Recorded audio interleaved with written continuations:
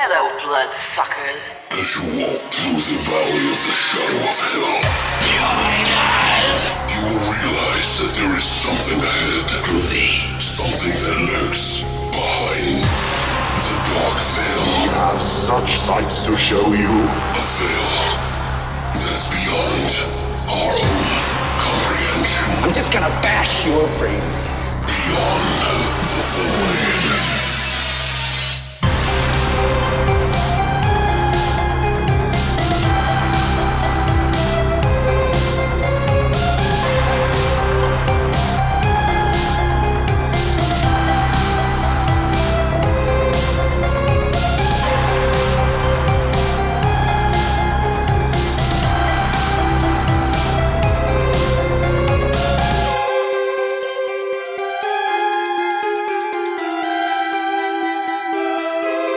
What's up, guys, and welcome back to Beyond the Void Horror Podcast. That's right, it's episode 267, and today we're continuing our 2-week excursion into folk golf. That's right, episode 267 has The Wicker Man from 1973, and A Dark Song from 2016. that's right, 2 folk horror movies that are under the Shudder folk horror section, which we decided to take a little peruse through. I have seen A Dark Song before, back when it came out or whatever, and I've seen also The Wicker Man. Have you seen both of these? Nope. Okay, so this is all fresh for Christina. It's all new to me. Yeah, it's been weird, like, lately, because I've just been getting into this folk horror thing and thinking about it a lot, and it's fresh on my brain. I've actually been going through all the different folk horror songs that came out in the late 60s and the 70s that were, like, British songs about, like, Satan and shit like that. And, like, there's, like, people who have, like, sound play, like, lists on, like, Spotify and shit like that. Or on YouTube that have like all these weird songs that don't even have like copyrights or anything, like that I've never even heard of. Rasputin, lover of the Queen. No. Just weird shit. I don't know. I've been putting it in some of the videos that we have. Like, I'm sure you guys might have seen what is it? Corn Sprigs and Bonnie. I swear to God, if you start writing folk horror music. No, I'm not going to be doing that. That's actually takes a lot of work because you actually have to play instruments. And it has to be like a story. Yeah, well, maybe. I don't know. Some of them are just like calling out Satan and saying, give me the power, I beg of thee. Shit like that. It's weird, but it's like all tucked into this like sort of like psychedelic fucking progressive rock. It's really strange. And there's flutes and shit. Motherfuckers got flutes. It's like if you went to medieval times and everybody was on acid and praised Satan. Oh my God, I would go. Stereotypical way, okay? Not the anti-supernatural, temple of Satan. Not the atheist way. Well, no, because there's Satanism and then there's different versions. Oh yeah, I know. But the more popular one, I know. And by the way, folk horror isn't just Satanism or anything like that. It's anything. It's like paganism. It's any of the old ways. So just to confirm that, I don't want to be anybody to go, hey, excuse me. How dare you? Yeah, you don't even you're know. Misrepresenting my lord. The Lord of Fern Gully. I don't know. It's weird to me because, like, like all these like folk horror things, like people get into like Lords of the Rings, swords and, fantasy and like, elves and funny things in the British, the British Isles. No, Scottish Isles. Anyway. But that's never been my thing, like when I read things as a kid, I didn't really get into those things like everybody else did. And so like there's like a large swath of like metal music that is dedicated to stuff like that, and I just never really got into it other than some of that stuff that like Tangerine Dream did, which they did all the fantasy movies and like did a ton of stuff. Like I think they did that movie about the bunker, the Nazi bunker that we did a review of, and I can't think of the name of it, like the Outkeep or the Outpost or something like that. I don't remember. Fuck. The Keep. Oh, okay. Yeah, anyway, the Tangerine Dream did the music in that, pretty sure. But, yeah. So it's interesting. It's just been kind of like soaking up the lore. I've been dancing around with pearls and like flowers and liniments in my hair. Who's your little sprite daddy? All right, not really, but I did come out dancing in front of Christina, and she didn't know what I was doing. I just laughed at him. Yeah, she had her headphones on, and I was like listening to corn, sprigs, and barley at like full capacity, and our neighbors are probably like, "Oh, they're in a cult." Okay, that sounds nice. So, how are things with you? Are you doing well? Are you excited about anything coming out? You've been keeping track of some of the new movies coming out. I think Christina might participate in the top 20 next year by the end of this year. Maybe, nah. She's too much pressure. Too much pressure. I think Too much people will be pressure. interested in what you think, but Nah, well, I don't know. If good stuff comes out, maybe I will. is there anything that you're looking forward to that's coming out? Anything that you've been watching that you've been enjoying? Well, we've been watching Servant on Apple. Yeah, which is really stretched out, and we're not sure exactly what the fuck's Like, going on. where it's going, but I'm intrigued and I'm enjoying it. There's so. another one called Archive 81. Yeah, we need to start that one. I started it the other night, but Oh, you did? I passed You out. watched it without me? I ate food and went into a coma, and then woke up in the Oh, second okay, good. episode. So That was the Lord telling you that you can't watch it without me. the Lord of Ferngully, The Lord of Yeah. The crust of couch. I don't know, whatever. But I think it might be that time. What time is it? Horror shots.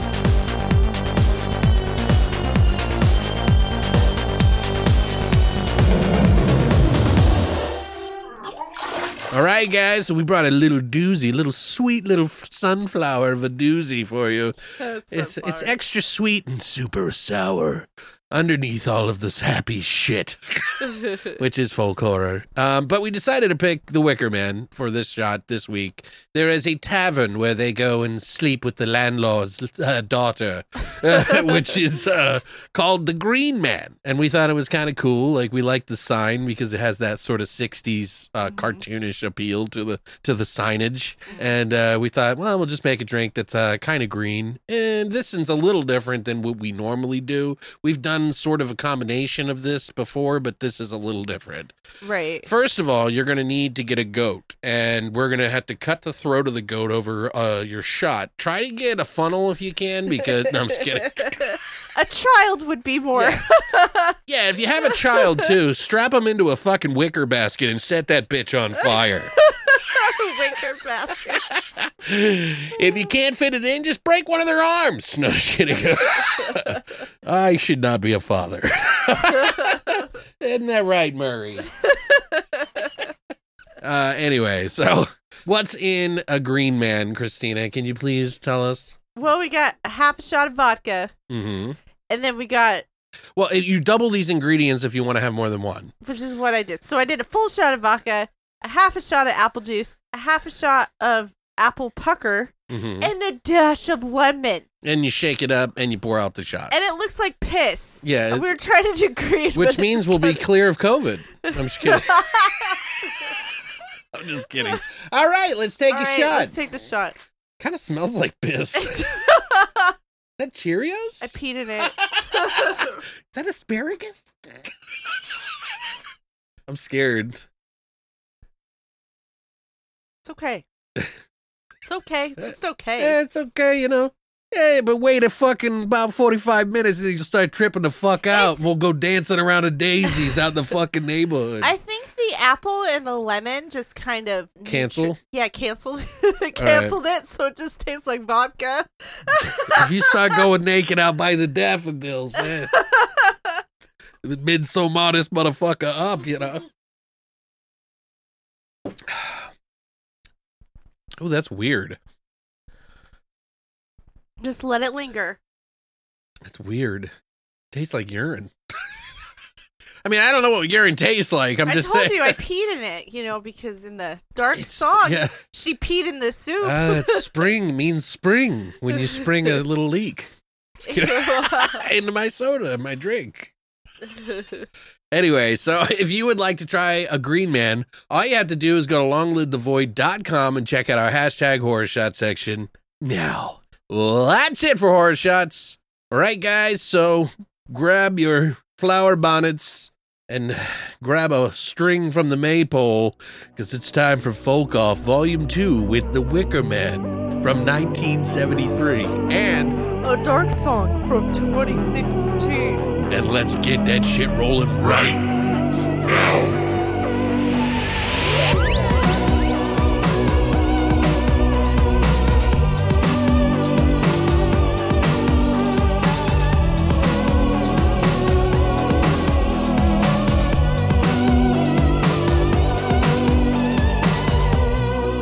All right, Christina did the work on The Wicker Man. Yes, Seems I like did. we're just doing that now. You do the first one, I do the second one. Which is what we have always done for like the past It's- 3 yeah, but- years. I know. Can we mix it up a little bit? Fucking, like, you know. No, All right, fine. I'm just kidding.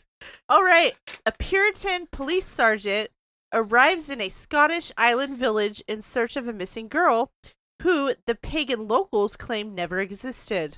By the way, this is a British film, Hammer Films. So it's kind of a British-Scottish film Mhm. because they use a lot of locals in London and, Oh, Summer and Isle. on the island? yeah. So, Nice. All right. The tagline is flesh to touch, flesh to burn. Don't keep the Wicker Man waiting. that doesn't rhyme at all. No, it doesn't. I don't understand. All right. This was directed by Robin Hardy. Also did the Fantasist? Fantasist from 1986. The Wicker Tree Oh, is that the sequel? from 2011. It's another movie on a Scottish island that Christopher Lee is in. Really? Yes. I'd be kind of interested to check that out, actually. Yeah. It's probably me too. garbage, but I don't care. I would watch it. it's weird. 2011 it came out. Yeah, it is weird. All right, the screen. Sorry, I didn't mean to be rude about that, Robin. So I was just being- It's okay. I'm an entertainer. I can get away with anything. It's okay. He's dead. Oh, Sorry. Jesus. Well, not if we summon him back. You better make a dark song on the floor, huh? Okay, moving on. The screenplay is by Anthony Schaefer, who also did Sleuth from 1972, Frenzy 1972, and he worked on the screenplay for Murder on the Orient Express. That's from not the preferred 74. nomenclature. Or yeah, sorry. Well, I know that. It's what is. And Anyway, An Evil Under the Sun from 1982. okay, sorry. This is based on the novel Ritual by David Pinner, Pinner. Yeah. who is mostly known as an actor on a ton of British TV shows. Sounds good. Sounds interesting. All right, so this movie stars Edward Woodward, who plays Sergeant Howie. He was in Higher Spirits from High Spirits. Oops, sorry. He was in High Spirits, The comedy. Or no. Oh, they 1963. probably made it. It's probably a sequel. Wasn't there a High Spirits or I don't know. with the guy from fucking Police Academy In the 80s? and the 3 Men and a Baby? What's his name? The guy? I don't know. You I guys don't know know. what I'm talking about. Anyway, Breaker Morant, The Equalizer from 1985, In Suspicious Circumstances from 91. He was in Hot Fuzz in 2007. Oh, which I is thought was funny because there's a lot of stuff from The Wicker Man in Hot Fuzz, actually. Oh, well, that must be why. Yeah. I don't even remember. And he was in La Flemme. La Flemme Nikita. Yeah, that one from 1997, the 1997 one. It's a whole new movie, you know? Could you stop gagging on your phlegm? You were pretty until you fucking started hawking loogies everywhere. And then we have Christopher Lee, who plays Lord Somerville. Somerville. Summer Isle. Summer Isle. I like you Oh, just that's cram sad. those words together. Yeah. He's fucking Dracula. Oh, that movie. Yeah, all those. He's Count Dooku in Star Wars Episode 2. Remember? I Of forgot. course. He's done a lot of great movies. Yeah, Lord of the Rings. He was in The Wicker Tree and Season of the Witch with Nicolas Cage. Nice. I just had to mention that because Nicolas Cage was in the remake of The Wicker of The Man. Wicker Man. And then this actually came out after that, like 5 years later. Okay, also starring Diane Cilantro. Salento. Yeah, she plays Miss Rose. She was in The Full Treatment, The Naked Edge, The Tiger Lily from 1975, ZPG from 72. Also, Anthony Schaefer, who wrote the screenplay for this, was her husband. Okay.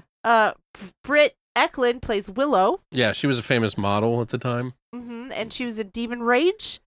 Get Carter, The Man with the Golden Gun, Beverly Hills Vamp. And then we have Ingrid Pitts, who plays... They had her as a librarian. But Ingrid Pitts is the famous model from that time. Yeah, she was best known as Hammer Horror's most seductive female vampire of the early 70s. She was in Vampire Lovers, The House That Dripped Blood, Countess Dracula. The House That Dripped Blood was a famous Elvira movie. Yeah, I was going to say that was one later of the. on. I remember that one in particular for some reason. But the budget on this was $810,000. Yeah, wow. $810,000. They really made that stretch. Yeah, they really did. Was it $810 US or was it like 500? I thought it had a dollar sign. Anyway, doesn't matter. Doesn't matter. I don't think it was that much. I saw on the wiki it was like 500,000. Oh, really? British. Oh, okay. Oh, maybe sterling pounds. So that must have been the US dollars. Yeah, the US dollars. And this was not your first time seeing this movie. Yeah, it was. So... It was? No, I'm kidding. Like, what the fuck you just said? I'm just trying to throw you off. It worked. Okay, so congratulations. As I mentioned, folk horror is definitely not my personal thing. I mentioned it earlier here, and I've said it a million times before, and I'm going to say it again. But now and again, a few poke through that I can dig. This is one of them, I would say. It's a pretty historical film, too, in the entire Hammer library, which deviated from its classic horror films into something brand new, which was, of course, intentionally done to make something completely new and different, which, obviously when you do something like this, outside the sort of main vein of Hammer films, it's sure to guarantee that a lot of people will undoubtedly not like the film because they don't understand it or their expectations are that of a horror, Hammer horror film. So it's had its ups and downs, with certain people. Not necessarily because, they have bad taste in film or anything like that. It's I think more that it's like such a different taste in their palate that they were not used to, how to experience it, I guess, right? Does that make sense? Yeah, it makes sense. When they say something is an acquired taste, I would imagine that this is one of those movies that is not for everybody. And I think that goes across the board because it's not necessarily horror per se. It's kind of melodrama, musical. I mean, I have to admit, though, it has grown on me. I've noticed the balance of each of the films we've seen so far that sort of prey on people's kindness, manners, or even ideals, only to be stripped away by the very thing they think is kind by nature, which is kind of chaotic. Maybe perhaps to make them believe they're in control of the world around them. I think folk horror is that sort of buried secret that pops its head up once in a while to show us that we really don't know a goddamn thing, or at the very least, we don't hold control over our own reality as much as we think we do. As the old ways are chaotic and seemingly masked with the intent to fool you. With that said, though, this is by all means a musical. It has like three ditties in it. So if that's not your bag, you're probably not going to want to watch it. It's but kind of weird because they're all in the beginning. It kind of makes sense, too, because they put music in this because there is a lot of musical stuff with the Druids and paganism and shit. So it's all part of it, And that's how they learned a lot of these things because songs would be tales of the past. Right. Which I think by a lot of people consider this movie, The Wicker Man, to be the OG Midsommar of its time, which even that film, I have to admit, is much better than I initially gave it credit because it just wasn't my thing. I think I gave it like a 6.5. Obviously, there's great stuff in it, but I just was not interested in it. Right. Just like The Witch. I mean, we spent a pretty healthy portion of the podcast disseminating all of the hidden shit in that movie, and it's one of those movies that we need to watch again, like The Witch. Maybe we should watch this together. Oh, stop it. Another film that, maybe you just have to be in the mood for You know, one that may be best suited for now since we've been going through this. You might want to revisit it if those were not for you too. But Christopher Lee is in this film, and I think he does a really good job of playing along in the very real island of Summer Isle. It's like a world cut out from the rest of the world that we don't really participate in, you know, as we're stuck in our modern world. I like this film because of that dichotomy. It's kind of like a story. It's kind of like a story of a hunter being hunted and the weird happenings that occur around him. I had quite a few laughs while watching this movie. I'm sure unintentionally. You know, you're not supposed to laugh at it, but it is just kind of wacky in that way. It's a bit dated, even for its time. Right. But I'd say it's, you know, it's much more of an art house film like Midsommar was than any horror. But if you're putting yourself in a community that is so awkward and so different, isn't that kind of horrific in some way? The experience? I would think so. It really makes you feel like you have no ground, no footing, right? Right. Obviously, the old ways can be pretty horrific or off-putting at least. I don't know. I feel like this is like one of those trap movies where you don't really know what will happen or even the characters themselves know. So I think it's for its time, it's fucking ingenious. So it's hard to like kind of score this because of the historical value and what it did for its time, plus how I feel about this particular subgenre and the film itself. So it's obviously not a film that everyone's going to love, but I think it's one that you need to see. It's a little bright and cheery with a dose of what the fuck is going on thrown in. And if you like the idea of, you know, society kind of turning itself onto the old ways and stripping you away from everything that you're culturally used to, it's a good movie and it could be kind of scary for you. Like if you saw Midsommar and thought that was freaky, this might be a good one for you, obviously. Mm-hmm. The songs will definitely make you question what the fuck you're watching, but you know, it's kind of its charm, part of the lore. So it's not scary per se, but not really any gore either. So, but you know, the story is engaging. And if you look at it the right way, you can see that it's like a detective story that, you know, unravels. Could be something like an M. Night movie. Right. That you find the twist at the very end. Because it's got a pretty big one, I guess. I'd give this one a 7 out of 10, though, for my personal taste. It's not that that's a bad film. It's just my particular taste. Many people would probably score it higher, and many have. They said it's a piece of cultural cinema and that you need to watch. Mm-hmm. So, but for me, you know, it seems like a fair score based on, you know, my particular taste. What about you, Christina? This is the worst musical ever. What? I've seen a lot worse than that. Well, no.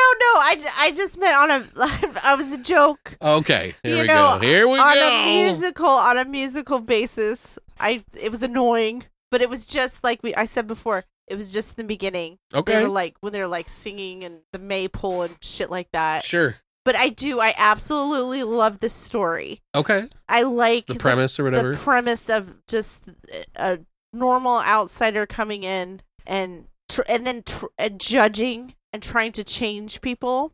Okay. Yeah, because you think you know what society is supposed to be. Yeah, and that's what I was talking about. Yeah, and that's not true. And you can't just go up in there and throw, you know, become a Karen and, you know, goddamn Christian Karens trying to take over my religion. And, you know, and then use your authority as a police officer, you know, to try to threaten them and shit. Well, that was annoying too. Something I should add before you continue, I just want to say before I forget, is that, you know, obviously throughout history, we know that Christianity has tagged on and taken things from paganism in order to make it alluring to those in paganism to bring them to Christianity, because from one cult to another, you gotta convince them.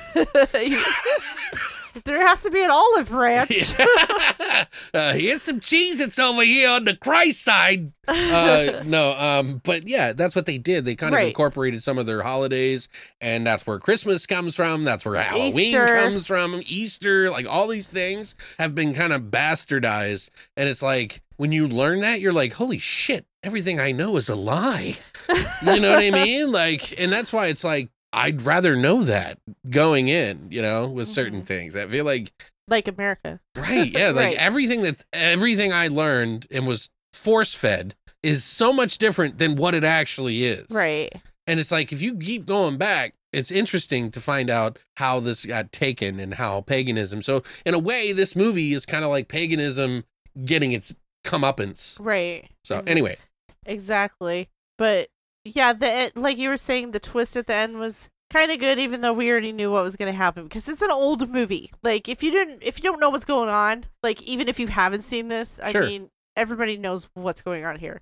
For the most part, but don't ruin it. Yeah, Just let people watch I won't it. spoil it, but I'm just saying. But I do think, maybe we should think about human sacrifice. I mean, maybe it is true. I mean, Maybe shit, it's- if it makes my wallet a little bit fatter, I'm open to it. I mean, if children sacrifice, like, All you right, know, Kristen, now would you're getting end- out of fucking control. would end, and starvation and stuff. I mean, maybe we should think about We that. talk about baby blood drinking it last Yeah, time, and now all of a sudden she's and ready to fucking This kill a child. episode is children sacrifice. Okay, Calm down. we all got to sacrifice. Oh, also, by the know. way, we have a new service for you guys. If you're looking for someone to babysit, we got a new I'll babysit. Come on down to Come fucking on. Midsommar fucking babysitting. Midsommar baby. We got bears and shit. But yes, I did enjoy this. I really would like to see the remake with Nicolas Cage. Is he Brit?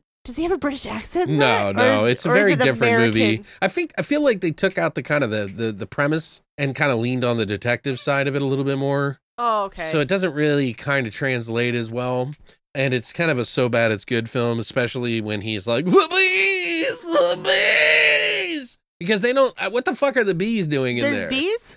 I don't know. All right, I'm not going to spoil it for you, but we'll well, watch I it. want to watch it. I want to see it. Okay. But anyway, I also gave it a 7 out of 10. Really? I would like to own this. I know it's coming out on. Is it coming out on 4K? Well, let's put this in a way for you, and I should tell you guys this before we get into the spoiler section. There are multiple different versions of this film. Okay, the ultimate pentantalum, whatever actual negative that was used for this movie was cut down by a lot, and there Oh. are subsequently, I think there's 4 different versions of the film, not including the original, that are out. You got the long, the short, the restored. And then you have the director's cut. Then there's the final cut. And then, short story is basically a lot of people didn't really understand this film when it was made. The people who put all the money into it. And some people say that they threw out the negatives when they were transferring stuff, which never happens, and pissed a lot of people off. Because, yeah, this movie wasn't a big budget film, but they treated it as such, and they cared about it enough to make it what it was. And it got its audience after that, and they kind of like threw away all these negatives.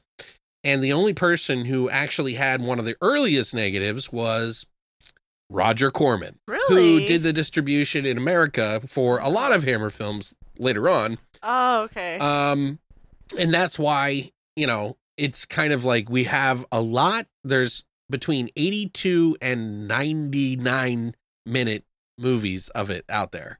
They say there's about a 13 or 15-minute cuts that have been cut. There's parts about apples and fucking like dreams and like sex propositions and all this other stuff that wasn't in there that you didn't get to see. Oh, okay. So we watched the one on Shudder because we're pretty much dedicating this to Shudder and their full core section. So might as well watch what they have. Well, and the reason we did it is so that you guys would have access to the same films that we did. It wouldn't make sense if you didn't, and then you couldn't find the movie, and then we talk about it. Right. But yeah. So anyway, you can watch the 89-minute version on Shudder. So it's somewhere in the middle. But yeah, no one's ever going to see the original one.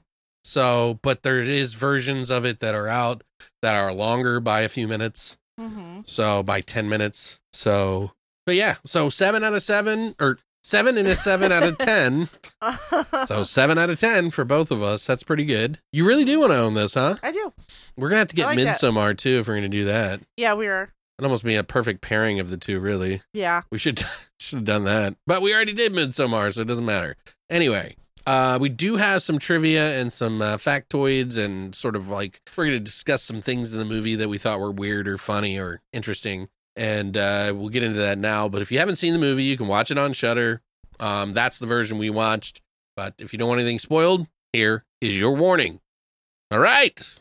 So, as I mentioned, the multiple different cuts and everything like that, according to Gary Carpenter, Paul Giovanni, who did the music for this movie, suggested that he and his band smoked dope to try to get into the mood for this.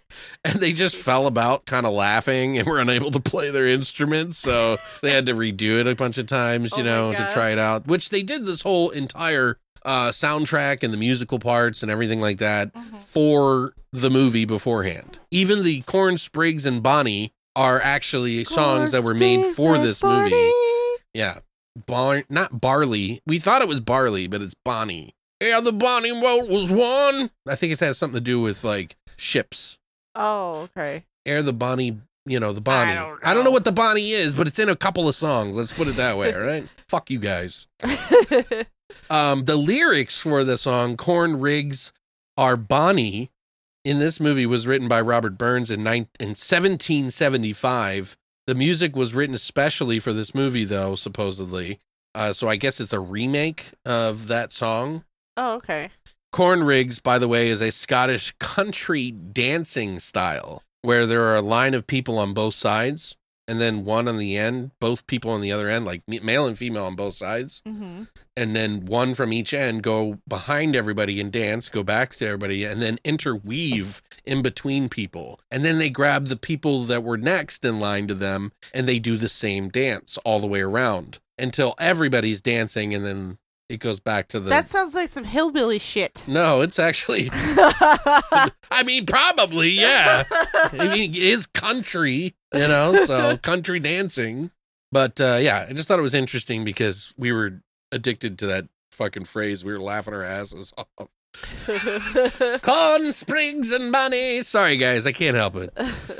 The initial release was cut by the distributors and such because they didn't like the film. And so it didn't find its audience later until they kind of re-put it together, I think. That's the understanding. I might be off a little bit on that because it's a little, like, they go over a lot.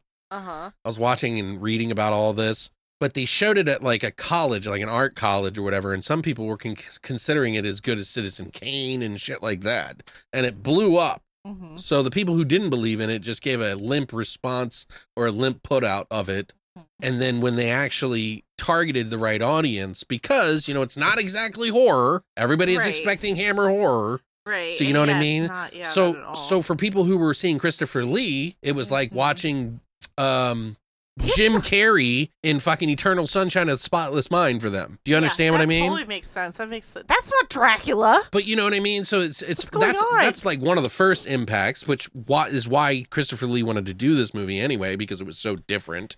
And he was tired of doing the same shit, which I do not blame him. I don't either. He's a thespian, for Christ's sake. And he was good in this. Yeah. I wish they would have done his hair a little bit differently, but, they just wanted to do it differently, I think. It was the times. Christopher Lee thought it was fucking preposterous that they threw out all the fucking film negatives. He said that nobody did that back in the day. Mm-hmm. Nobody threw out anything of any art of whatsoever. And it must have been because they were Christian and they were very offended. No, I don't think it was that. I think they they didn't know how to market this film. So you don't just throw it out. Well, I don't. They're both sides. One side thinks they threw it out. The other side said they didn't. Nobody really knows. But it's uncommon for somebody to accidentally throw out 3 cans of negatives. Like that. Expensive, dude. The vibe, though, however, seems like it was done intentionally. But Corman, like I said, helped distribute the most, early on negative that they had, which was before they got their hands on it. Because they needed U.S. distribution, and even though Corman didn't really make them a whole lot of money, he definitely got the film marketed out there for a lot of people, which he and many others felt like this was not a horror movie, but like a melodrama art house film, and that's the right market. Right. But again, it's such a weird, different movie. Not a lot of people knew how to market it, so, when they can't market it, there's always problems. Mm-hmm. Just like, what was the fucking movie? They had the same problem. They didn't know how to market it. the couple of different movies that we've seen over the years. I don't remember that which got ones, like though. pushed off. I don't know why. It's like they just don't know how to market it or something. Do we need to make a list of these movies? I don't know. But there's like Antlers, there's Cabin in the Woods, there's Cabin there's in all the these Woods. movies that just like, sat on the shelf because they didn't know what to do with them. Right. Instead of taking a risk, it's like you're just going to waste money. Exactly. Anyway, but the initial release was not as popular, and then it became very popular. So I also mentioned Hot Fuzz, the movie Hot Fuzz, Oh, yeah. featuring Edward Woodward in the ensemble cast, includes some of the story parallels with The Wicker Man. So if you watch that again, you'll see him being the police officer and all this other stuff in it, I think, as well. So it's pretty cool. I want to see. Anthony Schaefer, the writer, wanted to do sort of like a horror movie that wasn't a classic horror on the surface, and he hadn't seen a movie that dealt with that kind of stuff, like sacrifice and spring and all this other shit. So he wanted to dress it up as like sort of a detective story / mystery, and You did good. yeah, I think so. I mean, it's just you got to take risks like that sometimes, Right. just for creative fatigue. Right. Because if you think about how many Hammer films are the same, very similar. Very similar. You know what I mean? And granted, I'm not trying to put down them, but We love them. you get fatigue when you're creatively when you're doing that. It becomes all the same What's sound. Dracula up to this time? Right. Even when you're creating music, you get audio fatigue and you're just done thinking. Like, yeah, you gotta take a break. So you got to do something different. The real Wicker Men that this is sort of based off of were in fact forms of sacrifice to, some believe, the Celtic female deity. It's a very Celtic thing where they would present farm animals and virgins and all this other shit too. And Wicker Man was, obviously the large statue reportedly used by an ancient druids, priests of Celtic paganism, essentially, for sacrifice and by burning it in an effigy. Like Burning Man. Yeah, I mean, they do that. Without, human sacrifice. Yeah, Which is exactly why we should bring back human sacrifice. And we could do it at Those parties would go off. We huh? could do it at Burning Man. You would just put a few corporate guys up in there, Oh, all the yeah. ones that go visit. Some Elon Musks. They're like, hey, man, I'm way open corporate guy. I go to fucking Burning Man every year, man. Well, not this year. This is going to be your last year, buddy. You want to donate to the cause, right? We're going to have an early spring. You tribute. Yeah, spring's going to be real good this year, motherfucker. Anyway, or next, I guess. But So what about the island? But the main evidence for this practice is one that Julius Caesar's commentary on the Gallic War, which apparently modern scholarship has linked to an earlier writer, Posidonius. There's modern archaeological research that has not yielded much evidence of human sacrifice among the Celts, and the ancient Greco-Roman sources are now regarded somewhat kind of skeptically, especially considering that the Greeks and Romans were eager to transmit any kind of bizarre and negative information about the Celts at the time. Some fake news. So they wanted to make it seem like they were feared or disdained, Right. While there is evidence pointing towards human sacrifice in ancient Gaul, it's unknown if much of it was real and how much was Roman wartime propaganda. Because they used that as a psychic warfare, like a mental warfare. Right. Just like fucking, dildo Hitler did, you know what I mean? Exactly. That's why he wanted to take over all these ancient, Right. things that have mystical powers and stuff, because if he had that, he could scare everybody into submission. Yeah, exactly. When the character Howie spins off screaming stuff about Christian words and he's in The Wicker Man, actually, he didn't actually know any of the stuff that he was saying, because it's like at the time they were shooting on this island, right? And the weather is so spotty. It's like sunny one day, sunny 1 minute, and then cloudy. overcast the next, raining the next. It was the middle of winter, Oh. So they a lot of times had people fucking putting ice cubes in their goddamn mouth so that they wouldn't breathe cold, Oh my or God. that they wouldn't breathe heat, and Right. it would vape. Right. Oh, that sucks. Yeah. So, but anyway, he was in there, and they put up a couple of sayings, Bible quotes or whatever, because he plays the Christian, right? The virgin Christian. Right. Which they, in a lot of the uncut stuff, they prey on a little bit more and talk about him being a virgin. Oh shit, he's old. Yeah, he's like a 40-year-old virgin. Yeah. That motherfucker was having a hard time not trying to have sex with fucking old shaky butt on the door. The landlord's daughter. Yeah. Time to fucking next door. I was calling you last night. Where the fuck were you? He was like, I was snapping one out hard. Oh my god, it's gross. In Jesus' eyes. I'm kidding. But yeah, he was spitting out all these Christian words to kind of make it seem like he was spitting out Bible verses and stuff like that. And he really didn't know any. And they had a day where it was like, we got to shoot now. We got to shoot now. So he did. He had to do it. And he was like petrified, but he did a really good job. Yeah, I thought a lot of people. Yeah, it was a little bit off, but yeah, he there did was a like good job. there's no. I've never heard this before. Well, he mentions like cursing and stuff. It's all like sort of like whatever he thought of the Bible was at the time. moment. He didn't research it, so. But I think he did a good job considering, you know. But during that time, the goat pissed on him. There was a goat up above him that pissed and got scared and pissed all over him. So. I would have pissed too. Yeah. Man, well, they didn't burn anything alive. There's no animals that were harmed. I didn't like that part. I didn't like the animals in there. Yeah. Did you notice that there was like bunnies and shit in the arms? They had, the whole thing's full of animals. It's like, what the fuck are you doing? Like, you're burning a man. I mean, that's good enough. You don't need to burn your animals. They provide for you. Well, there was some debate over it. A lot of people were like throwing their hands up, getting upset because they thought they were going to burn him alive. And then like one of the producers was like, we're only going to, hey, guys, calm down. Everybody, somebody grab a golf club. That's Scottish, right? Anyway, listen, we're only going to burn the cuddly animals, not the angry ones. So that's what he told everybody, but they didn't burn anything. Nothing was killed except my sanity by watching this movie.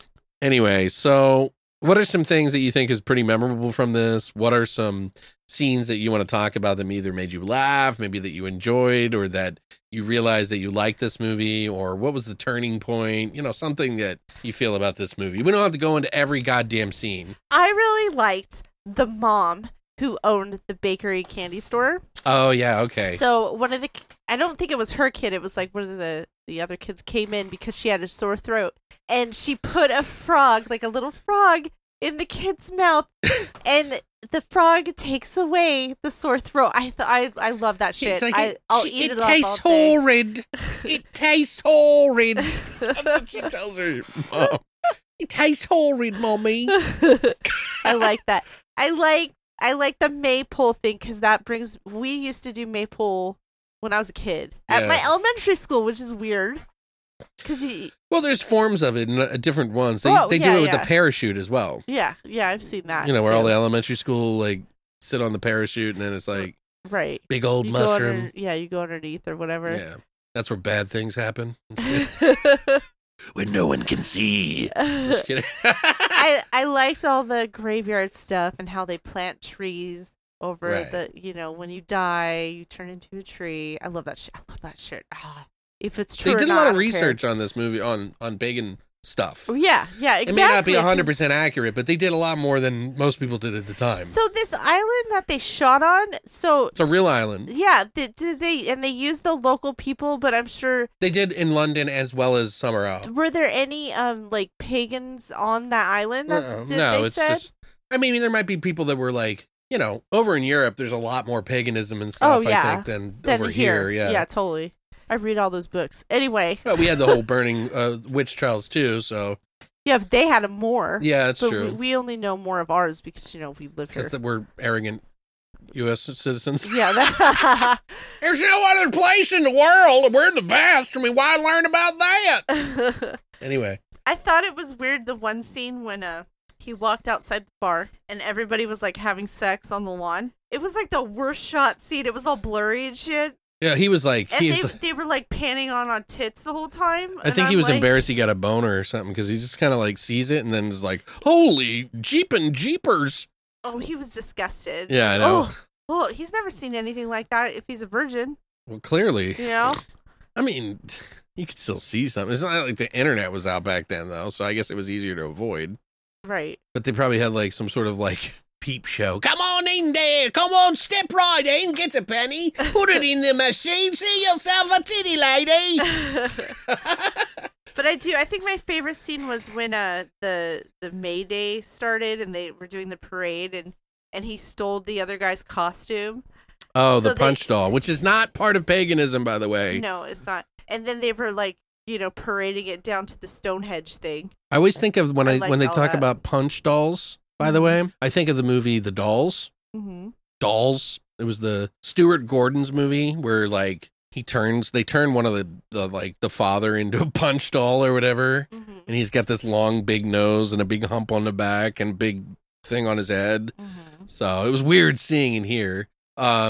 They even like the picture, you see a picture of like paganism, like books that had paganism, and some of the books and the pictures had like this like hobby horse that they would get inside of.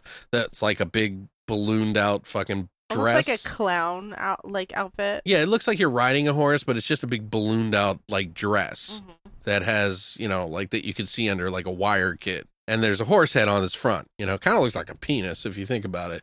But they had that in there. And I don't know how much of that is like legit paganism stuff. Like they had like the penises, all that stuff though is related to fertility. Oh yeah, spring is all about fucking renewal, birth. Yeah. So it's all that's eggs, corn sprigs, and barley. Well, yeah, that's why they were, often would kill that's why they wanted to kill him, because he was a fucking virgin. I like the idea that he goes out there swinging his dick, and then by the end, he's screaming out the fucking front of a burning fucking man. Right. So it's like, holy shit, like, wow, you've really fell for that one, Right. But what are you going to do on an island where they fucking kick out the fucking motor of your fucking boat? Like, they sabotage that. They sabotage the thing. So it's like... They told him they weren't going to let him on the island. Well, I guess they lured him there. Which Right. I also like. I liked how the missing girl aspect of it. And he came because, he came on his own free will looking for the missing girl. And it was all a trick. And the girl was, like, so proud of herself that she got him to, to get in the Burning Man. And Sure. Yeah. Yeah, it's just all weird. Everything was kind of weird. What did you think of the songs? No. It's not like you would listen to it, but... It was 70s. It was very 70s. First of all, it's just creepy that any town would know a song as a whole. You know what I mean? Like, it'd be like you walk into a fucking, we walk into Phoenix and everybody's singing fucking, the wheels on the bus go round and round. As you're getting on the bus, you're like, okay, guys, shut the fuck up. I probably wouldn't get on the bus if they were singing that, to be honest with you. I'd be like, yep, I've seen The Wicker Man. I'm not. You're going to cut off my genitals and put me in a fucking little wicker basket, aren't you? Anyway. I'm trying to think. Oh, there was that funny part where the girl's dancing upstairs, the fucking, the landlord's daughter. They had that song that they were singing, first of all, that was kind of perverse. And they're all, like, happy about it. And the police officer's like, well, I've never, and then the girl that they're literally talking about is the barkeep. She's one of the, like, barmaids or whatever, I guess you would call it. And she's dancing around, and this old man with a big beard is like rubbing up against her with his boner or something. Like, and I was like, yeah, that was kind of rapey. Yeah. Well, it's not rapey if she was like, she's part of Fuck Island, Christina. So it's not exactly. Well, you can still say no. I'm just saying. I know, but she's part of Fuck Island, and on Fuck Island, they do what's best. Fuck. I mean, did you see everybody laying on the ground fucking each other? And then she's fucking dry humping the wall with her butthole hanging out. You know what I mean? Like, just flapping that fucking thing around. No, it was funny, though, how she was dancing. As a matter of fact, I found out that the butt scene, when she's up against the wall, is not her butt. Oh, they used a butt double? They used a butt double. Ah. So they had her come in. She did her little dance. She was topless, Right. And she goes up against the wall, and they cut to the other person's butt. And I don't know why. Because girls have boundaries. Maybe that's why. Yeah, that's why. But they didn't make it seem like they made it seem like they did it without her knowing, which just makes it weird for me. Because if she knew that she wasn't going to do that scene, maybe because they didn't want her to think They were gonna use her part. Yeah. But they wanted to make it super sexual because that's what Fuck Island's all about. So she's all pounding on the wall to get fucking Howie to fucking... Well, it didn't work. Yeah. He was like, I'm a virgin. He's like, I have a fiance. Is that what he said? Or? Yeah, he said he has a fiance, and she was like, well, that doesn't matter. You're not married. Yeah. Well, she could have Like, joined in okay. too. You could have rang her on the phone while we were rousey-bousey.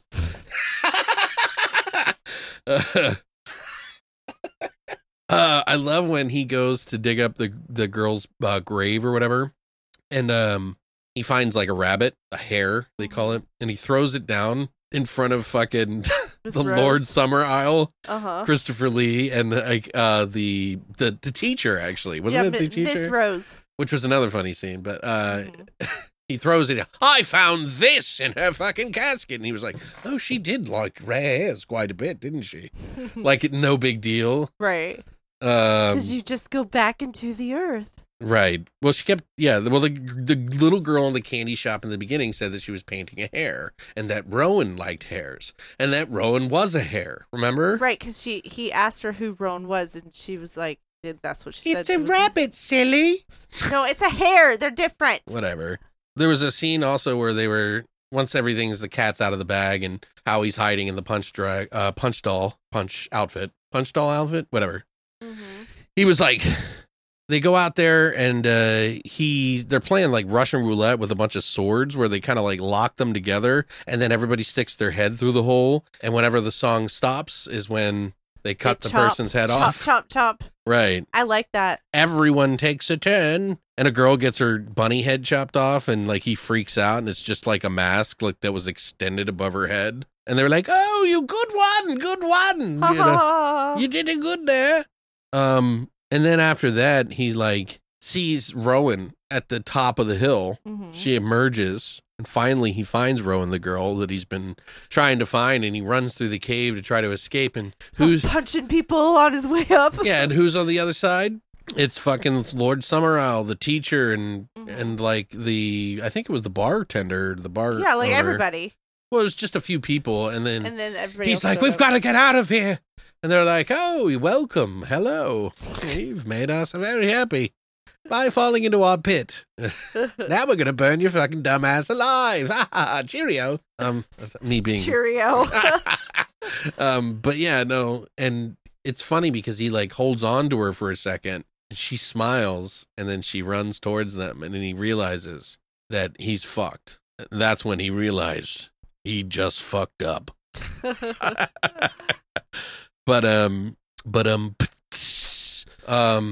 So, you know, they burn him alive and the dancing and singing around him, which is really kind of eerie and unsettling because they're very joyous about it. Because this means that the harvest is going to be great this 'cause next they year. Sacrificed. I did like how he was saying, like, this harvest isn't going to come and you're going to have to burn him. Right. You know? And they also didn't want to burn the girl alive. So there's like, they wanted to burn someone that was a complete stranger who didn't believe Right. in their faith. Right. So it kind of worked out for them. You know, they're like kinder, gentler murderers. But I don't know. What about the other girls on the bar pictures? Oh, they took the one down just to hide it from him. Well, yeah, I know that, but those other girls, did they kill those other girls? Or do you Maybe, think they yeah, just had- probably. That's why they were probably like, look, we really like Rowan. Maybe we should. And then the families of the other ones all, oh, no. You made me fucking kill our Sally. We ate her fucking leg, you piece of shit.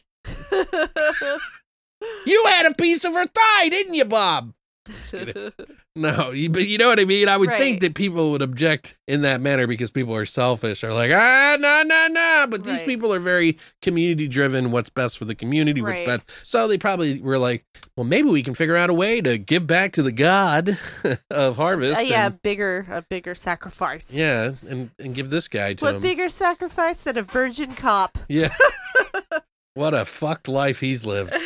He's never even lived, really. He's never had sex, at least once, you know. No offense to any virgins out there, by the way. What? Okay. I'm sorry. But yeah, anyway. So we do have another movie that we're going to talk about, and that is A Dark Song, which I did the work on for this one. So A Dark Song came out in 2016. It had a lot of fans, and there was a lot of people that were talking about it. It was definitely included in some of the top 20 or 20 or 10 or whatever lists out there. Not everybody's, but it came out in 2016. It's an Irish film that it's about a determined young woman and a damaged occultist who risk their lives and souls to perform a dangerous ritual that will grant them what they want. Tagline is, not everything can be forgiven. Ah. This is by director and writer Liam Gavin. This is his first and only feature film. He's worked in and on many short film projects. And he also worked in the art department as a storyboardist, where they flesh out how the movie's going to look like when they got the words done, you know what I mean? Right.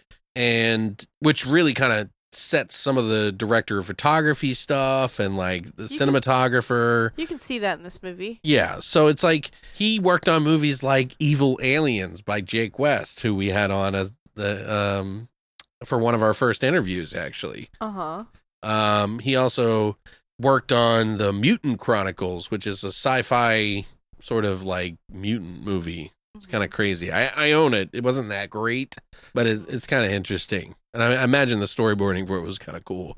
Some of the cast in this movie, there's really not that many people. I'm just going to name the two main people because that's really what it's... Yeah. There is other people, but they're just not in it as much. Right. There is Stephen Oram, who is Solomon. He was in the first movies I remember seeing him in was Sightseers, which is kind of like a comedy, dark comedy about two people going on a sightseeing and turned into murder. But he was also in The World's End, Kill List, which is another folk horror movie, and It's All Gone Pete Tong, and another movie called about people who are like apes. Not zombies. That's what I was thinking of. Yeah. We also have Catherine Walker, who plays Sophia. She was is in House of Gucci, Cellar Door, Dark Touch, Leap Year, and The Curse of Audrey Earnshaw.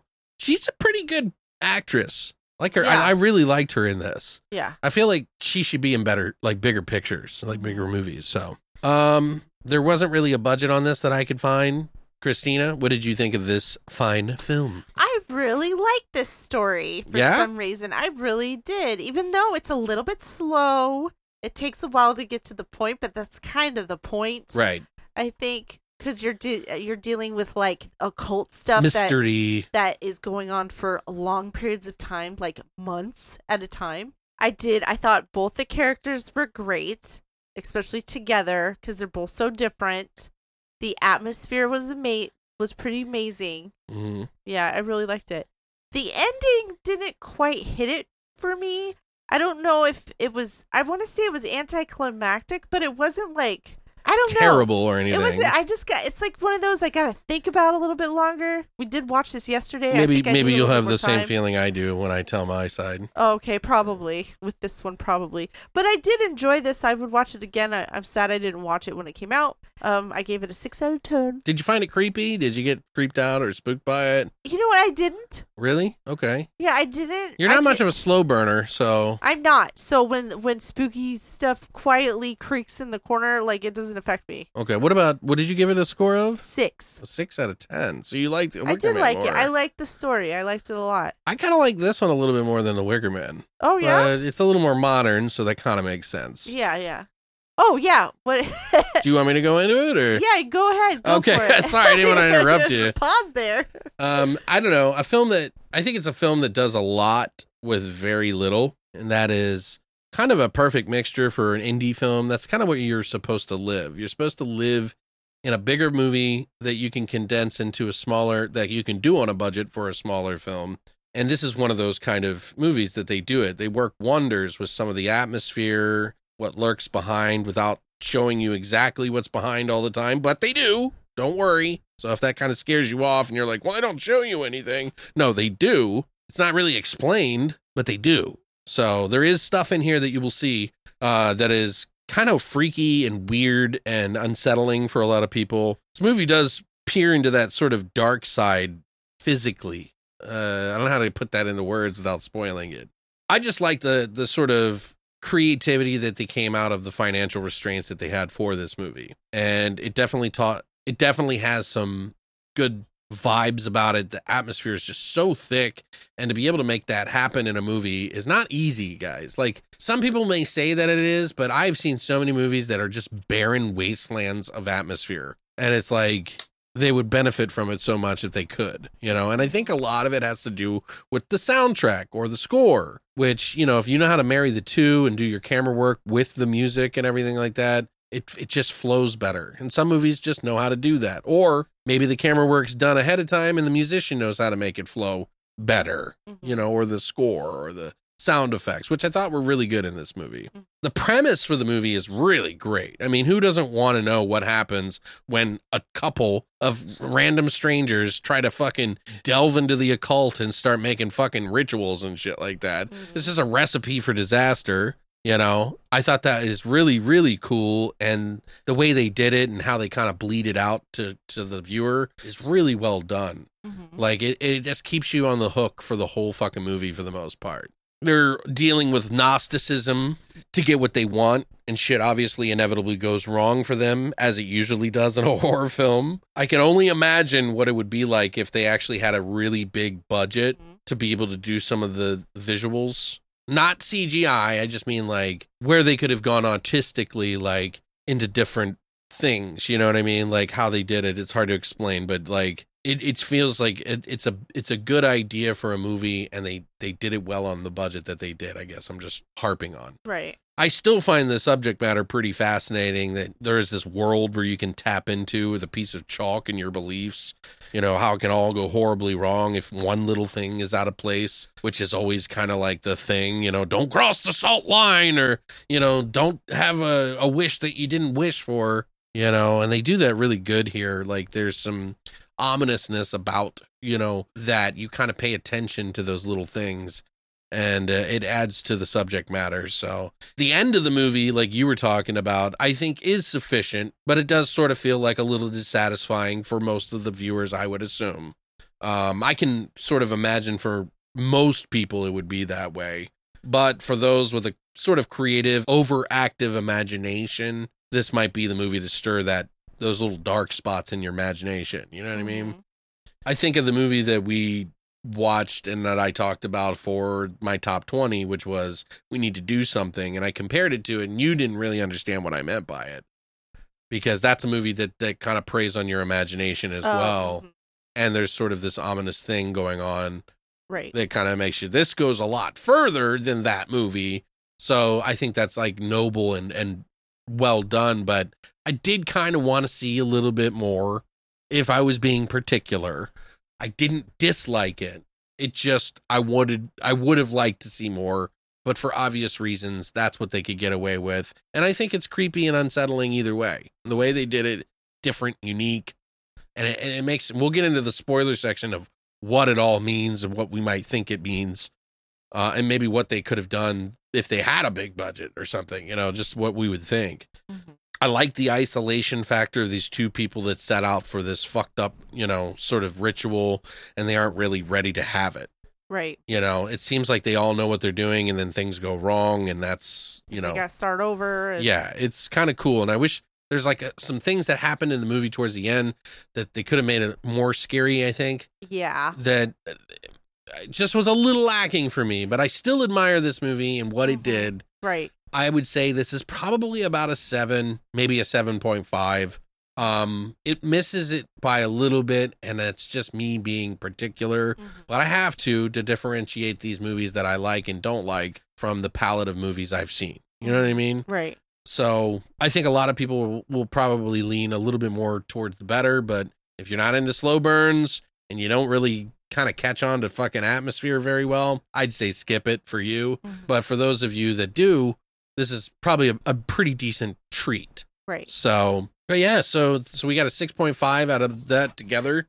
Not bad. 6.5, 6.75. So still pretty good movie. I think I liked it just slightly better than The Wicker Man, just a little bit. Well, it makes sense. It's just darker and scarier. And, obviously it's unsettling to see happy people do fucking fucked up things, but this one's darker and, more my speed. I after watching all of these movies that we have for folk horror, and me kind of keeping my mind saturated in it for a little bit while listening to music and etc. and doing research on it, it kind of makes me want to do a film like that, but do it in like a much darker, creature-esque, fucked up, like batshit fucking wild kind of thing. Right. where it happens and then you're like, what the fuck is that? And then they pretend like it didn't even happen. Do you know what I mean? Where it like fucks with your head a little bit, and prey on that a little bit more. Because I see that in these movies, and it feels like that's kind of a common thread, is that people are doubting themselves and the struggle of that, and maybe their guilt or the history of their people's guilt, or you know what I mean? So I don't know. I would prey on that a little bit and fuck things up a little bit. So I don't know. This just makes me think about it. Like I was like, would I ever make a movie like that? You know? And it's kind of interesting, like to do my own personal take. I'm sure fans of folk horror will fucking hate it because it's my version of it. But you know. So if you got a couple of $1 million laying around out there and you're listening, let me know. All right, we can make magic. All right. Anyway, so we're gonna get into our trivia and spoilers and talk about some of the things we liked, didn't like, what those things mean, and kind of wrap it all up. And then next week we'll be doing something completely different. So if you want to skip the spoiler section and just listen to the end of the podcast to find out what we're talking about next week, you can do that, or you can come back and listen to the spoiler section and kind of follow along, or fuck it, just get wild and listen to it anyway. But here's your warning.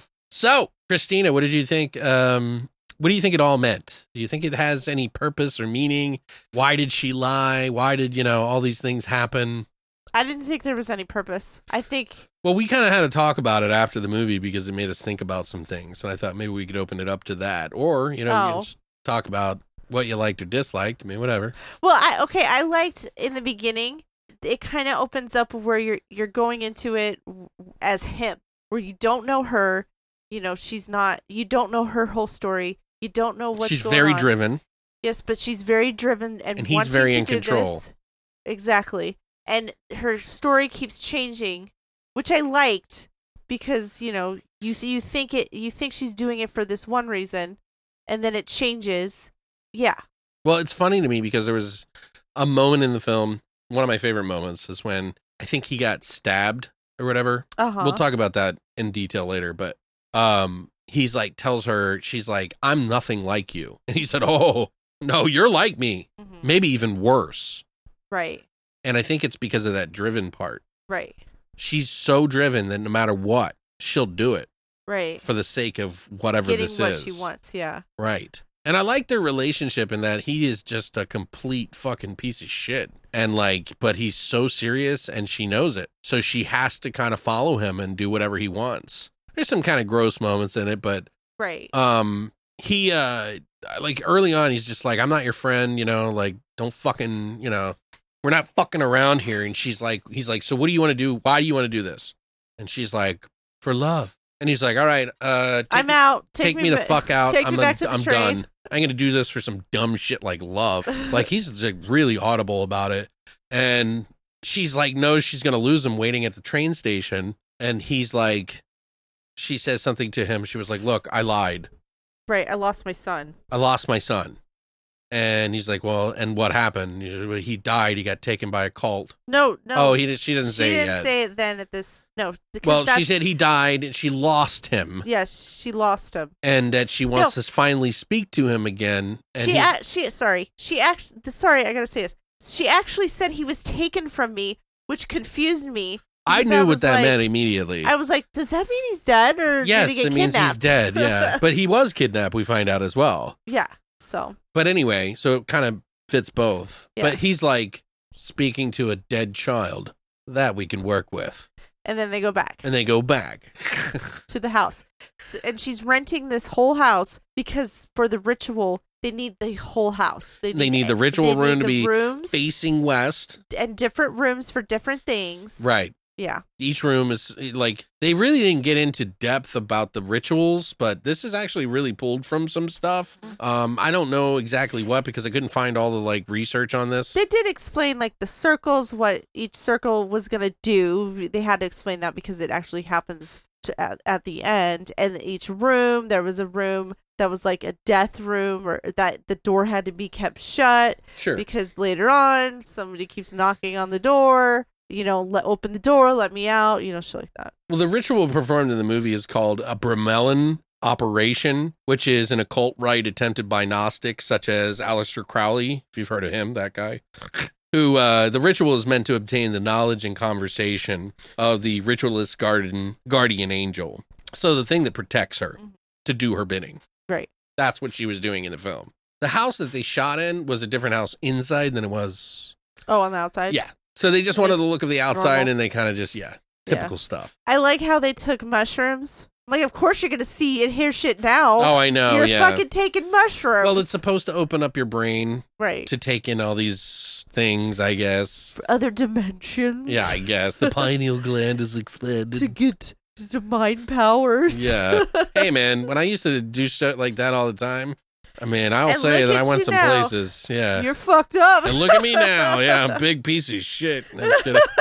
Now you got a podcast. Whoop de fucking do.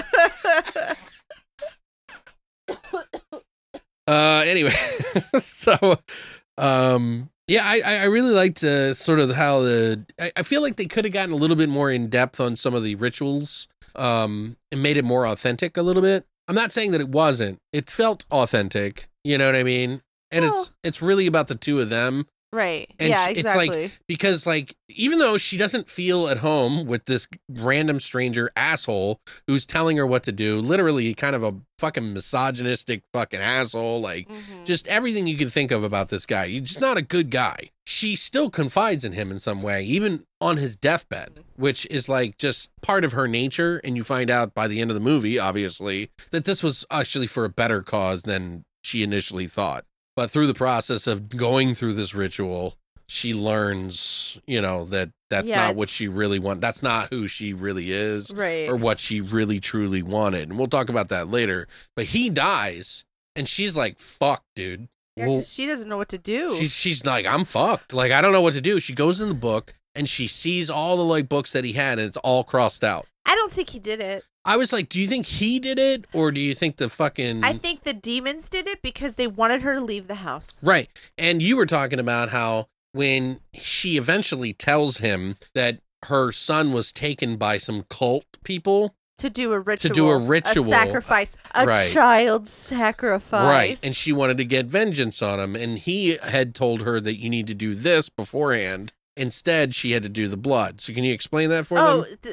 One of the circles, because there's 5 circles and it takes weeks to master a circle. One of the circles was forgiveness, and she was like, I'm not doing that. I can't do that. And, Right. And he was like, okay. And it took him a day, and he was like, okay, well, you need to drink this blood instead. I think they killed a bird or something, so she had to drink blood. Bird blood. Because that took place of her going through the forgiveness part of, And that's when she that got ritual. avian flu. Remember? What? I'm just kidding. She didn't want to do it because Right. she thought she would get a disease or something. But I think she ended up having to do it like 3 times. Well, I think she did do it. She did do it. And then because she did it, she summoned the darker side of whatever it was right. that she was going to do. And we'll get into more detail on that later. And then also the positive side because of her true intentions.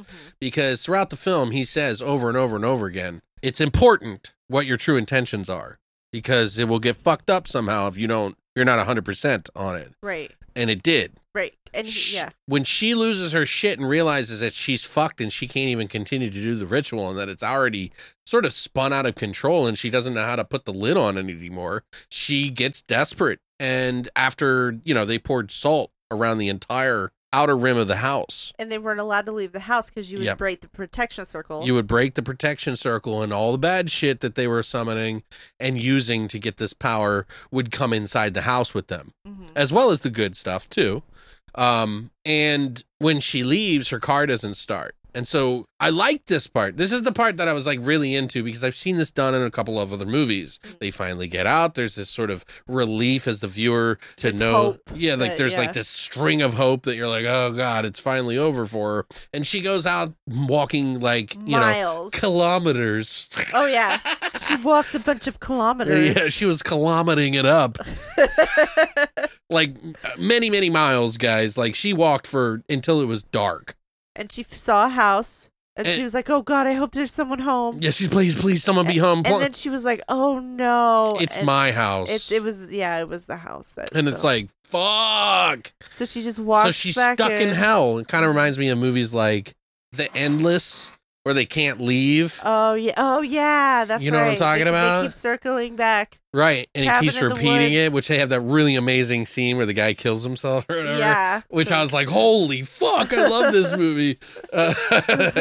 But yeah, I love when movies do that. And I really feel like they could have like had her be more desperate in that situation and keep running back, and then things in the woods and like things around her kind of like fucking with her. And you see what I'm saying? But she wouldn't have, because the normalcy of it is she was tired. She had been starving herself and not sleeping because it was all part of the ritual. So of course, no, I'm sorry, she couldn't have done that. Well, and of course, maybe Liam Gavin, the director writer, didn't want to go too heavy, overdo it, and then topple it over. Yeah, that could have happened. He kind of wanted to kind of balance it within reality, but still step into the supernatural in a very realistic way for people who might be on the fence with that kind of shit. So maybe, but for me, I just like shit going bat wild, like fucking sequel crazy. Because when I was a kid, I loved sequels, but when I got older, I realized that the good shit is like, but I always thought of it as like, oh, this is even more, like they're going crazy. And then I just realized I had bad taste in Greek movies, or good taste in bad movies. That's what I mean. So what did you think about the end sequence of like, she wakes up, there was a part where she lit a match and there were all these demons around, and then the match went out. Well, before that, there was a scene before he dies that I want to talk about that I really like. Oh. Because when she comes back, well, wait, hold on. Before he dies, I want to get this so that we can go back to that, because we're at the point where he died and, she had to leave the house. Right. But before that, there was like one of the nights that she was like sitting there writing in a book or something, and she had like candles in front of her, and the power's out in the house, so she can't really see in this chair that's literally like 4 feet away from her. But it's so dark around it that the shadow kind of cuts off of it. And she sees this little cigarette burn, like a cigarette, the end of his... Somebody smoking a cigarette. Yeah, in that chair. And she's like, wait, is that him? Or you're like, is that him? Is that the fucking, like, what's going on? And she goes over with a candle, and you just see like a black shirt or something draped over the back. But then you look down, and the cigarette's in the ashtray. Yeah, and cool. that was fucking cool, man. Yeah. That's really good cinema right there. Like that's how you don't just show everything right away. That there's something masterful about how that was all done. And I love that scene in that movie. Yeah, it was good. That's really fucking fantastic shit. And then also the whole so when they finally get into an argument and she finally reveals like why she wants to do all this, because he keeps thinking she's holding something back. And she finally says, oh, yeah. Yeah. So then he has to go back, and he's like, well, we need to figure out where in the ritual to make up for this. So he ends up having to drown her in the bathtub. Right. And bring her back to life in order to continue the ritual. And then that is the whole reason after that happened, they were standing in the kitchen. Oh, yeah. And he fell on the knife because it was the knife was on the counter and she pushed her into it. But it was repercussion for him drowning her. Well, he was saying that the ritual was working because her guardian angel protected her. Yeah. By she pushed him. Yeah. That he had tried to do damage to her. And then, yeah. Which is interesting. Karma. You're like thinking like, does everybody have a guardian angel? That's kind of weird. It's like they're watching me jerk off. Like, what's going on? Yes, all the spirits are watching you. Are they watching us have sex? Like, what's going on, Christina? Yes, because they're jealous because they can't. They're like slapping us on the ass. Oh my God. Nobody wants to hear this. You're a dirty, naughty angel, aren't you? Anyway. Who's my little dirty guardian angel? As I was saying, towards the end scene, when she came back to the house after, getting trapped, she came back to the house and she went to light a match, and then all of a sudden the demons start showing up. Well, they're not, I guess they are demons, but they're like people that are just covered in gray mud. Whatever. So they drag her down to the basement and they cut off her, like, I think it was 2 of her fingers. Did you remember? You forgot the part where they dragged the fucking body. Like, she comes back. Oh, yeah, and they dragged his body downstairs. She sees his body because he was dead in his bed upstairs. Because she fucking knew he was going to die that night. When she comes in, he's like completely fucking dead as a fucking rock. And then she comes back and he's on the bottom of the stairs laying down with his arms stretched out. And she's sitting on the stairs just waiting to see what happens with that. And then an arm comes out of nowhere and then just grabs his leg and starts dragging him. It's just pulling it. down to the basement. Well, because he wanted invisibility from the humanity. And he got it. Did he? Yeah, he died. It's invisible. I guess. See, he got it. I mean, that's a stretch. Like, I don't think that's the kind of intent he wanted is to die. Well, you got to be careful what you wish for. If he your wanted to die, he demons would've- and shit. There was that scene, too, where he pushes on the fucking bandage and the fucking pus comes out of it. Ugh. Like caramel. A caramel Solomon. That should have been our drink, a caramel Solomon. Oh my god. It's like a salty fucking whiskey caramel. Ooh. But anyway, so they cut her fingers off, Yeah, that's cool. and then she escapes and she runs back upstairs. And there's I think it was her wedding finger. It was definitely her pinky. I think it was her pinky and her ring finger. Oh, okay. But she sees the light, running upstairs towards the light. Gets sorry. Gets to the ritual room, and then her guardian angel, which is like a Renaissance, Greek Roman god angel. That's like Which was kind of cheesy to me. 7 times her size, or 10 times maybe. I don't know. Yeah, I don't know. It was weird, and he had like these really pretty glittery eyes. But He whispered something too. Did you hear when she was like, no, I'm nobody sorry. could hear I apologize. I'm so sorry. I'm so sorry. And then it's like, about her son. yeah. And then his mouth moves and she said, I want Forgiveness. forgiveness. I want to be able to forgive. Yeah. something I like want that. the ability to forgive. Yeah. And then it shows, it's kind of like cutting back and forth to her, like sending out fucking Solomon's body to the lake and letting it drown. And then her with the bandaged up hand. So it's obviously afterwards. And I know, because at first I was like, is that her son in the body bag? Did she kill her son? yeah, she dug it up. That's what I thought. She did a little dance with it Well, and no, put it I back. thought they were doing like flashbacks to like, because they didn't really show what happened to her son, Yeah. you know, so I thought, but that's not what happened. It was just Solomon into the river. So he's disappeared, you know, and he's gone in the river. He's really disappeared. Well, I'm sure nobody's going to be looking for him.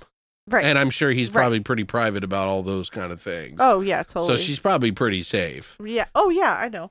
But ultimately, she didn't kill him. No. I mean, Her, kind her of. guardian angel did. Yeah. Yeah. Yeah. I'm sure the police will buy that bullshit. What kind of lawyer wants to take on that case? Listen, Your Honor, she has a guardian angel, okay? He's 70 foot tall. He's got a man sack, like a big one, and a shield. Anyway, then she's driving in the car, and that's it. The end. You know, it kind of makes me think of the movie that had kind of an abrupt ending, is Anything for Jackson, which a lot of people were not happy about. There was so much fun stuff in that movie. I like that movie. I want to watch it again. I want to watch that and The Endless now and like all these other fucking movies, you know, because We got it. Well, we got to watch the Nicolas Cage Wicker Man. oh yeah, we got to do that too. And the other one, which was it, Village of the Damned, or what was it? The one you talked about that Nicolas Cage was in. Oh, oh, fuck. Hold on. And The Wicker Tree. Yeah, we got to watch the Wicker Tree. We got too much shit to watch. But Wait. no more folk off anymore, guys. Season of the Witch. Season of the Witch. That's the one. Okay. But anyway, I hope you guys have enjoyed this whole folk horror sort of rendezvous for the podcast. I didn't want to do it 4 weeks long because that gets a little It's too heavy-handed, and maybe people are not interested in it as much. But, you know, we like to do different things here on this podcast. We're not afraid to do them. We don't need to just do popular movies, okay? We like to do... it's all about discovering and finding new horror films, guys. I've always said that. That is why I wanted to do the podcast, is because I loved horror so much that I didn't know why I hadn't seen all these other movies and why I haven't talked about them. Fuck, Alex. God. And now it's documented, and I'll probably overlap myself and change my score again or something, you know, because and I'm noticing that like Right. Yes. the more I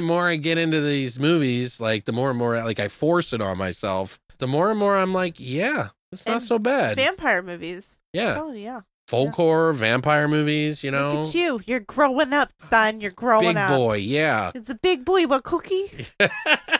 Jesus. So next week, we're going to do something a little bit different. And it's kind of like an action adventure, sort of mainstreamy kind of movies that have a dash of hell and or demons and, action stars, I guess, which we're going to be doing The Golden Child from 1986 with Eddie Murphy as the lead role, which is a comedy. but it has some horror elements in it. One of my favorite kid movies that I used to watch. It's not, I believe it's rated R, actually. So, and we're going to be watching Chuck Norris kick some hell in Hellbound for $19.94. You can actually rent both of these online if you want to watch them. Honestly, I don't know what to think about Hellbound because I haven't seen it since it came out at the literally at the VHS old. store. Fuck you! The fuck? You're as old as me, you dumb. Anyway, so we're going to watch both those films. Hopefully that'll, change it up a little bit because we kind of went deep dive in here on some of the horror and deep dive on some not so popular subgenres, I guess, so maybe it's time to kind of bring it back to something a little bit more mainstream and fun. I assume that Hellbound is going to be stupid and ridiculous with Chuck Norris. He's not Mr. Personality, but he's kind of like, I don't know, just him fighting evil just seems funny. And of course, I love The Golden Child. So watching that again, I just picked it up on 4K for like $5 online digitally, which I didn't even know that they didn't have a release of that movie on 4K physical. So they haven't yet anyway, but I'm sure they will at some point. But for now, I got it and I want to watch it. So, and she's never seen it. I'm so excited. Wow, Christina. I love the energy coming out of you. Put a cap on that. We'll save that for later, huh? You will enjoy yourself, Christina, okay? We'll see. Just because then I can quote stuff that I love, Great. Oh, my God. So excited. Oh, dude, Eddie Murphy's one of my favorites when I was a kid, man. You have no idea. Party all the time. Party all the time. Oh, my God. Party all the time. Christina is funny because, we watched Beverly Hills Cop. 1 and 2. Never seen him before. She's never seen him before, and we still need to finish up number 3. Yep. So I can't wait to watch that too. But I'm gonna party all the time. Party. You kind of had that Michael Jackson thing going on, but with yeah. But who didn't really? Right. Anyway, guys, thank you so much for coming by for this adventure into folk horror. I hope that you enjoyed it and opened up yourselves a little bit to some other films that you might not have watched. Personally, that's a huge experience for me to go through, and I'm glad I did it with you. And I just want to thank my mom and Satan. And anyway, guys, thank you so much for coming by. If you have any ideas for other subgenres or anything like that you think that we haven't tackled or something that you would like to see that might be a little different, let us know and maybe we'll do it. If we also always have our Amazon gift basket or whatever that we have, that we pick out titles, random stuff in horror that we want to get that we haven't gotten yet, and we put it in there, and then if you want to buy it, we'll review it. We still need to do Donnie Darko, which I don't really consider horror, so I don't know if it really fits into that.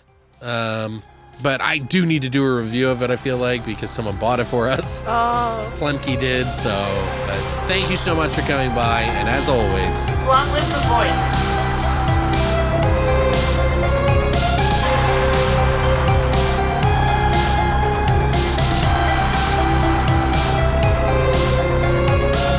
You have been listening to Beyond